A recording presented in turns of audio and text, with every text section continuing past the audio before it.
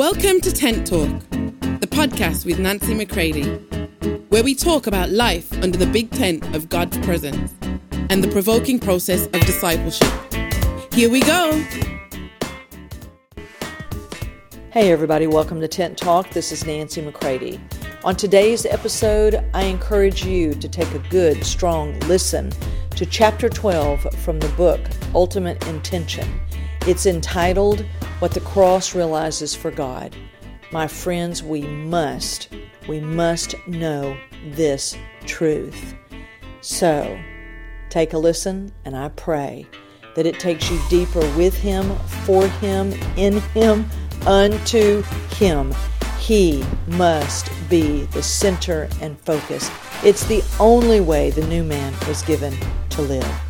Take a listen, and you will come to know the distinctions between the old rugged cross full of power and the new cross that unfortunately is preached so much in the church today that doesn't bring man to the end of self and unto God. It takes man deeper into Him being His own center. Love you all. Let me see if I can bring together so many thoughts that I am having in these days. I am recording this early on the morning that it's being posted, June 1, 2022.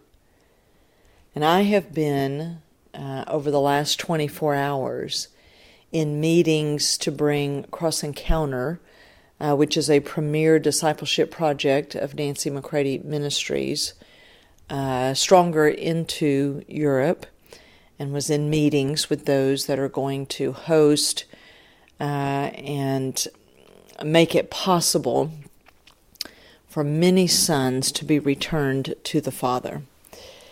And so we were in logistical meetings and just what it takes to really be able to do Cross Encounter behind the scenes and make it possible for people to really enter into the deep hospitality of God and into that very, very simple discipleship event, for lack of a better word. And then also, I just did a live, the first part of a 2-part live series called The Viewpoint, based on what I've been sharing for years and years that radically transformed my own life about 25, 26 years ago. And that coming together with some of the freshest research data that's coming out of Barna Research. And it's just invigorating me in my assignment. And so in thinking on those things that I'm involved in, and just in the daily ebb and flow of the work here at Nancy McCready Ministries, I'm back looking at Chapter 12 in one of my all-time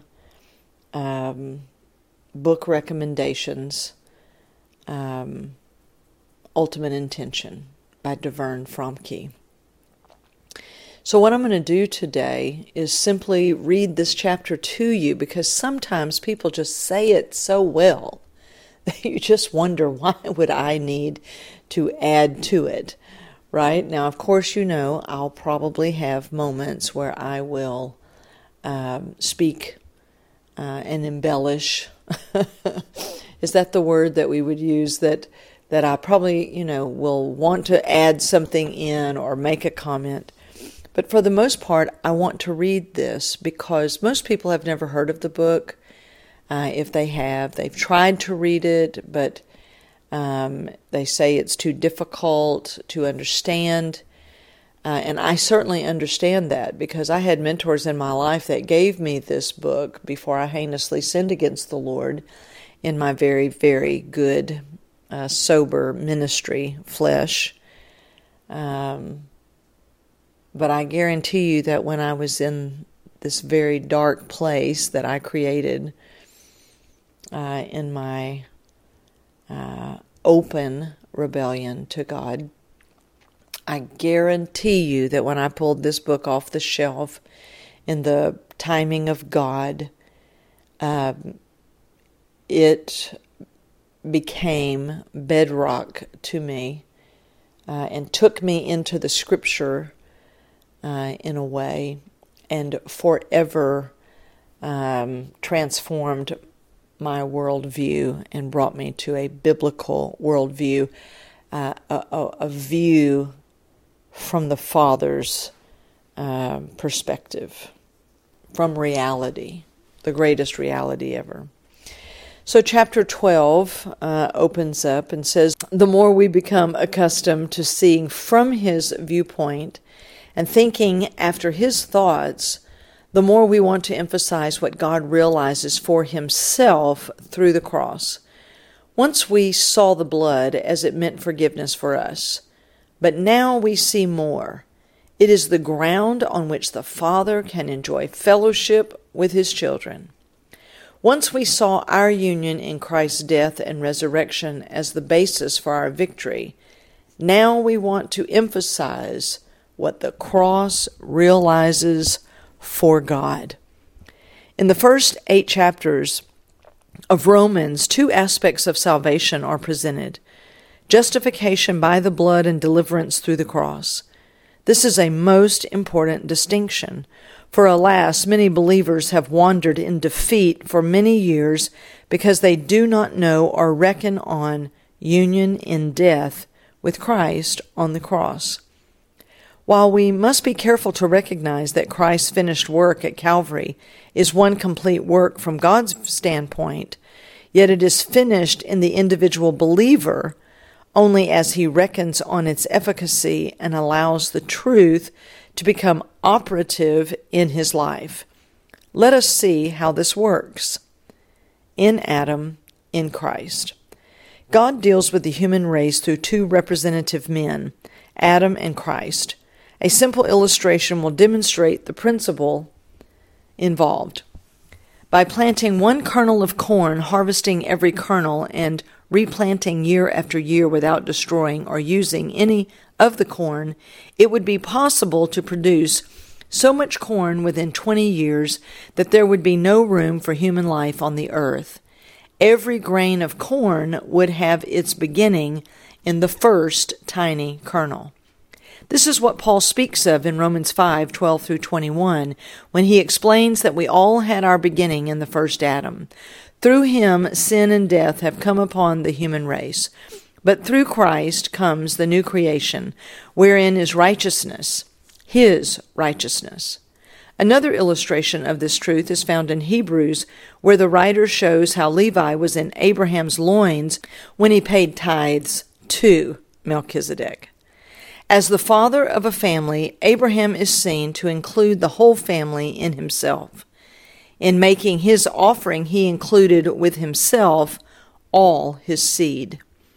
So it is that God sees 2 family trees, Adam's family and Christ's family.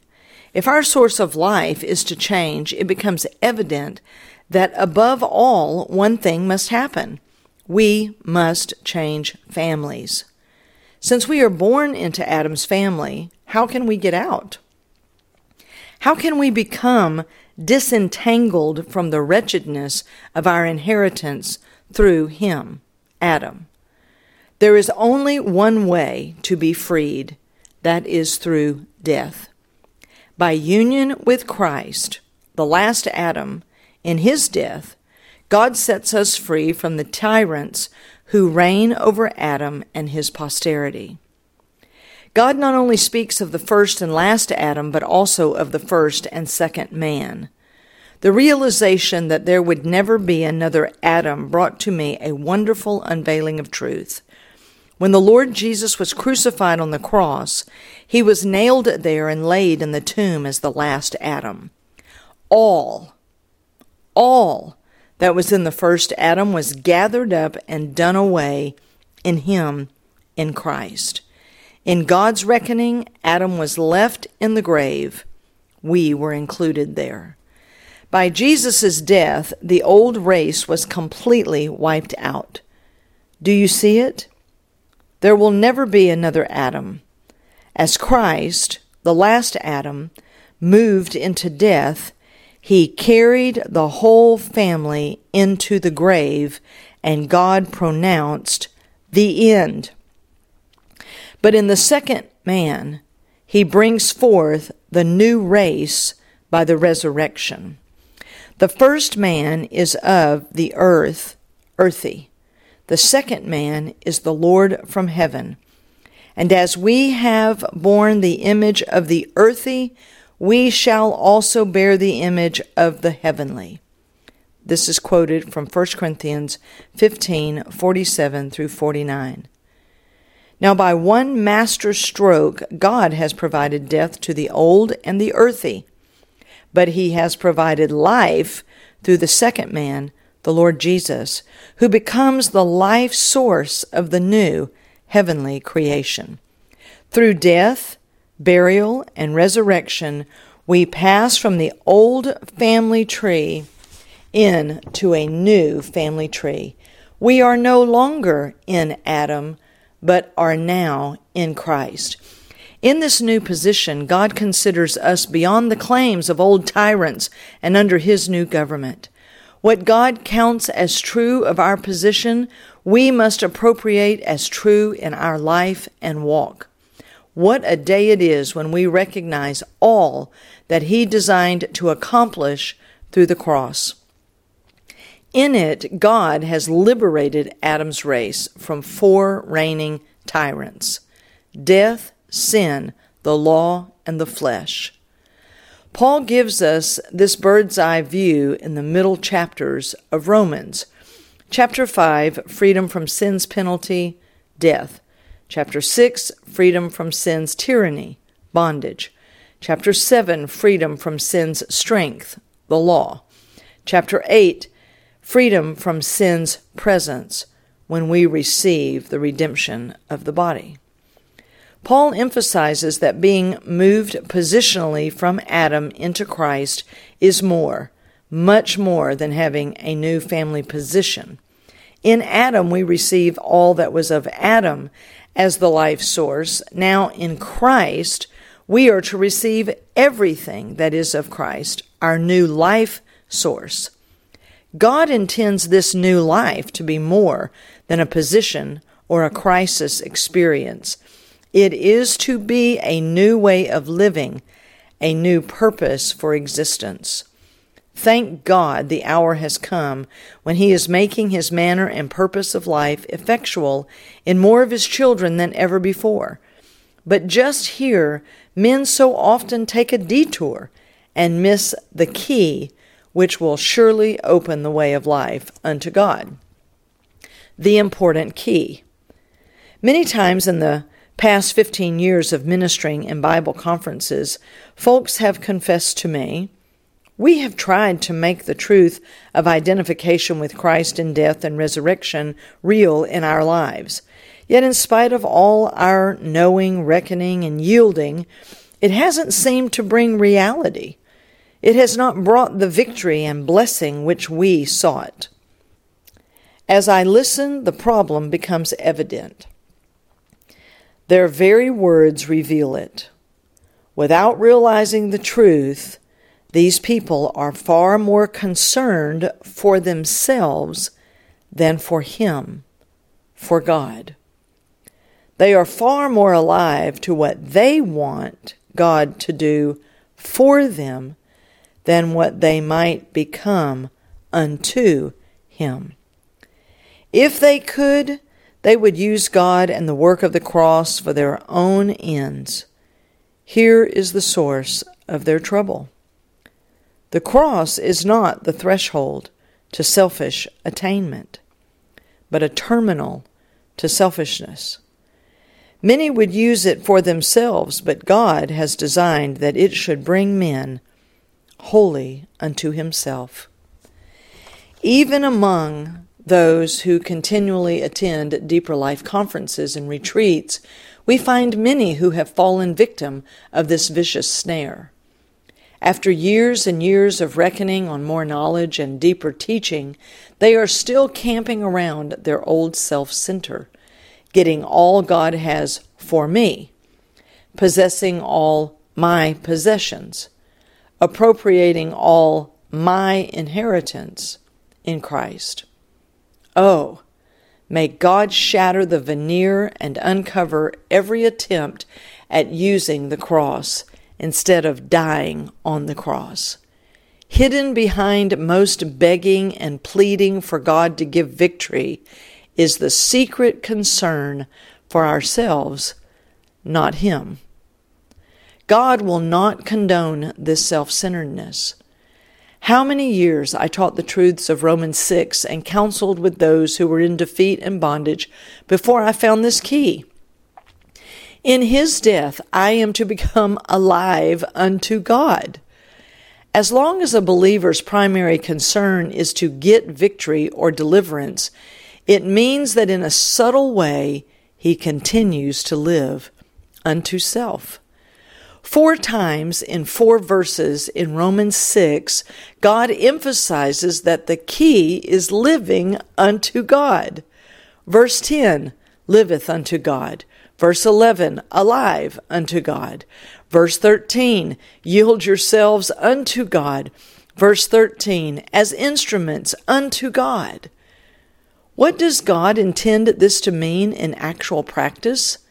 Simply that the primary thing He will realize through the cross is to change man's old center and purpose of living and bring him unto Himself and His ultimate intention. Here is the ancient law. When we seek Him first, then all these things will be added. The very moment one becomes alive unto God, the door has opened for God, for Him, to accomplish victory and full deliverance.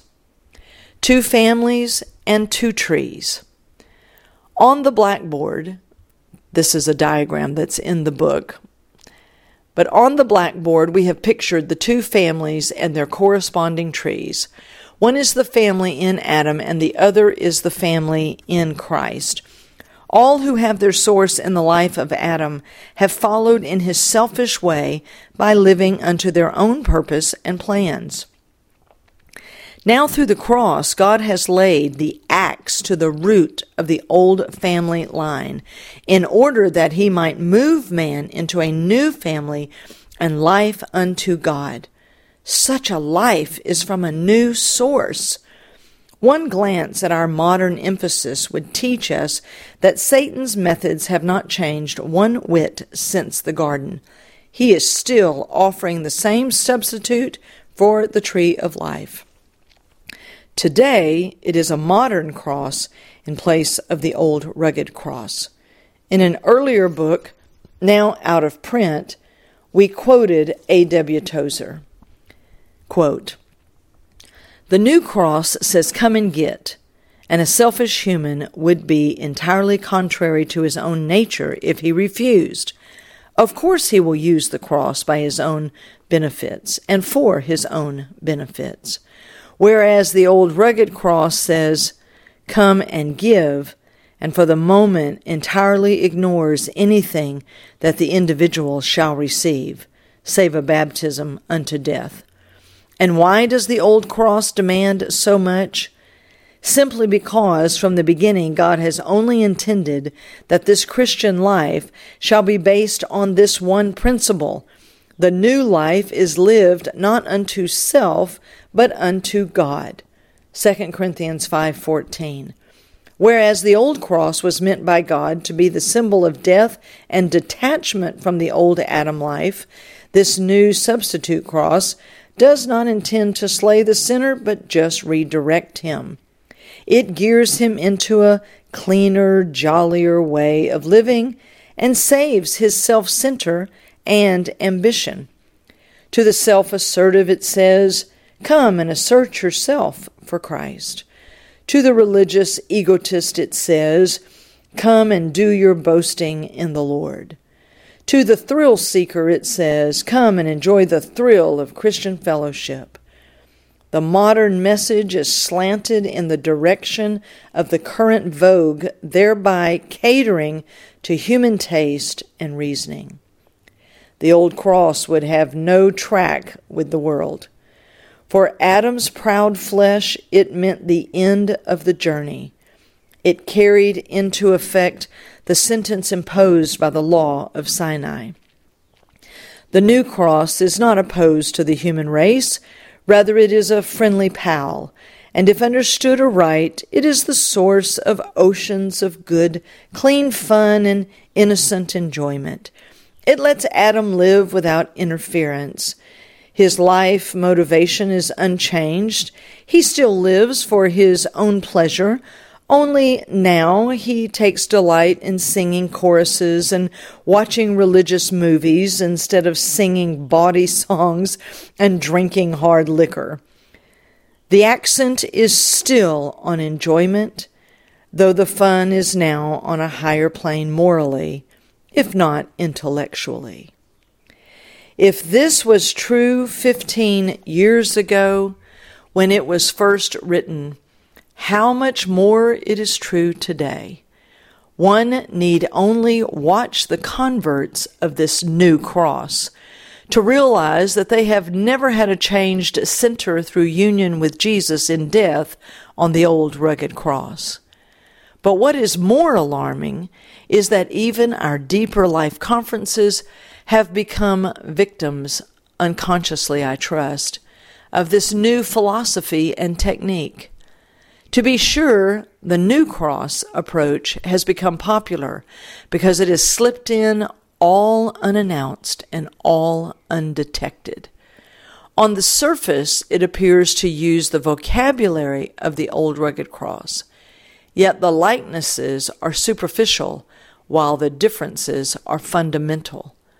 The new cross offers a living unto self. The old cross points to the heavenly way of living unto God. The Holy Spirit must reveal.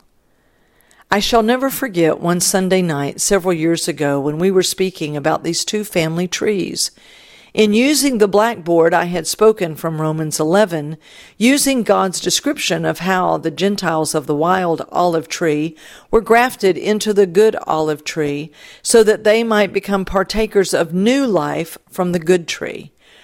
Of course, I showed how this portion of Scripture directly applied to God's cutting Israel off and grafting in the Gentiles.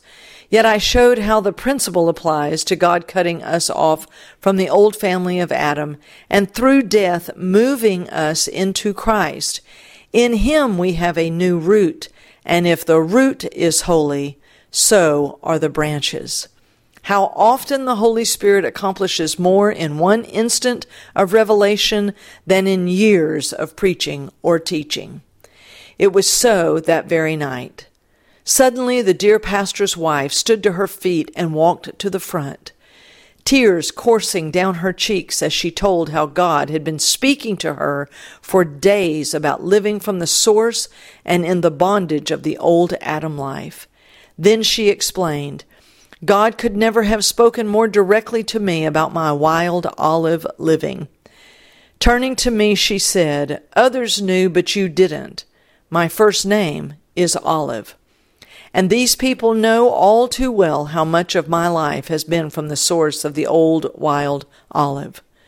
During 5 weeks of ministry in that church, the Holy Spirit graciously liberated many who had been living from the old family tree.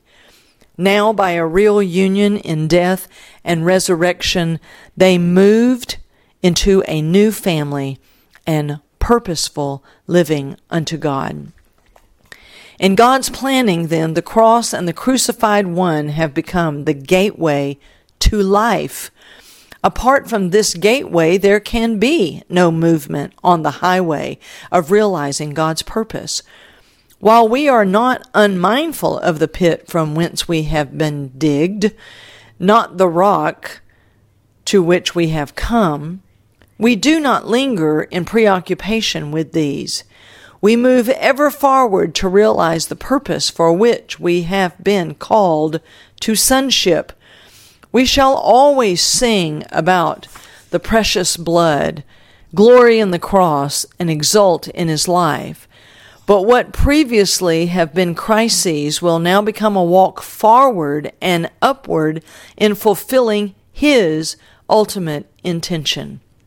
This is truly life, a new kind of life in a wholly different sphere.